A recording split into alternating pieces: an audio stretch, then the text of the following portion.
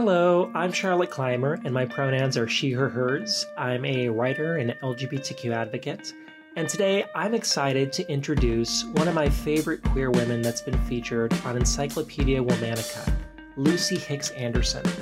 She is a remarkable example of a strong and proud trans woman who refused to back down from her authenticity, not only dealing with transphobia, but as a Black woman dealing with violent white supremacy.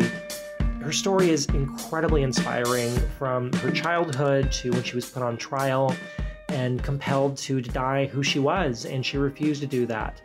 I think it's especially important to tell this story during Pride Month because the modern LGBTQ rights movement is built on the backs of strong and proud trans women of color, especially Black trans women.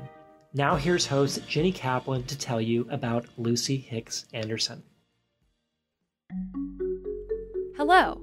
From Wonder Media Network, I'm Jenny Kaplan, and this is Encyclopedia Womannica. Welcome to a brand new month, and therefore a brand new theme.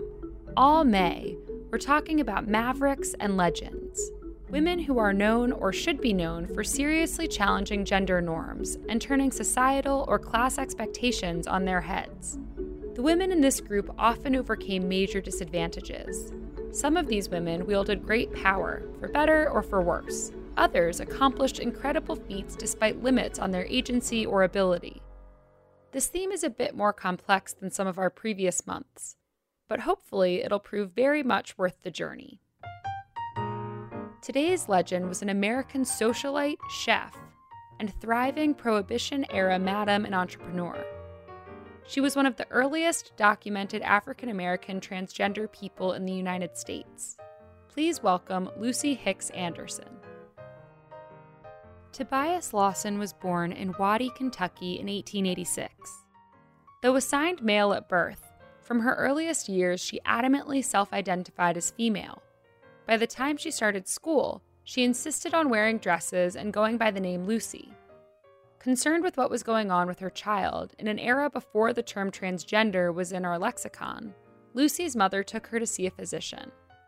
Interestingly, in light of the times, the doctor told Lucy's parents that the best course of action was simply to let her live as a woman, so they did. From that point forward, they fully embraced raising Lucy as a girl, and they were highly supportive of her. When Lucy was 15, she left school to join the workforce as a domestic. 5 years later, Lucy moved from Kentucky down to Pecos, Texas, where she worked at a local hotel for 10 years. Then in 1920, she moved to Silver City, New Mexico, where she met and married a man named Clarence Hicks. Lucy was 34 at the time. After their wedding, Lucy and Clarence left New Mexico to move to Oxnard, California, where Lucy once again found work as a domestic. There, Lucy began making a name for herself by winning a number of baking competitions. She was also celebrated around town as a talented chef. In 1929, Lucy and Clarence divorced. Now on her own, Lucy used her life savings to purchase property close to the center of town. It wasn't just any property. It was a boarding house front for a brothel that also sold liquor, then illegal under Prohibition. Lucy was a very successful madam. Her brothel and drinking establishment was a well-known and well-used community establishment.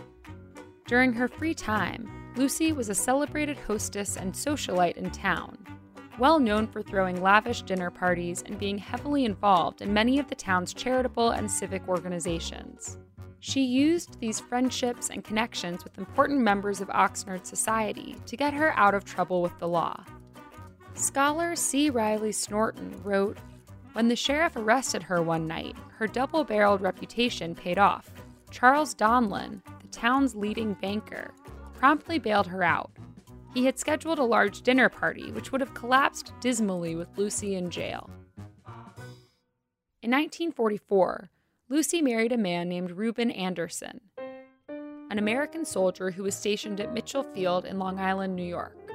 A year later, in 1945, a sailor visiting Oxnard claimed that he'd caught a venereal disease from one of the women working in Lucy's brothel. As a result, all of the women working at the brothel were required to undergo medical examinations by the local doctor. This order included Lucy herself. When the local district attorney learned from the examination that Lucy was assigned male at birth, he decided to charge her with perjury for lying about her sex on her recent marriage certificate and for impersonating a woman. During her trial, Lucy stated, "I defy any doctor in the world to prove that I am not a woman. I have lived, dressed, acted just what I am, a woman." Still, she was convicted of perjury relating to her marriage license and received a sentence of 10 years probation. Because only marriages between men and women were legally recognized at the time, Lucy's marriage was also deemed invalid as a result of the conviction, as she was now legally considered a man. In a final gut punch, in 1946, the federal government decided to charge both Lucy and Reuben with fraud for receiving money allotted to wives of soldiers under the GI Bill. Lucy was also initially charged with failing to register for the military draft, but that was eventually dropped. Both Lucy and Reuben were found guilty of the fraud charge and were sentenced to prison. By order of the court, Lucy was also forbidden from wearing women's clothing while incarcerated. After serving their time, Lucy and Reuben tried to move back to Oxnard, but were barred by order of the police chief, who threatened further prosecution if Lucy returned. Instead, the couple moved to Los Angeles, where they resided together until Lucy's death in 1954. She was 68 years old. All month, we're talking about mavericks and legends. For more on why we're doing what we're doing, check out our newsletter, Womanica Weekly. You can also follow us on Facebook and Instagram at Encyclopedia Womanica, and you can follow me directly on Twitter at Jenny M. Kaplan. Special thanks to Liz Kaplan, my favorite sister and co-creator. Talk to you soon!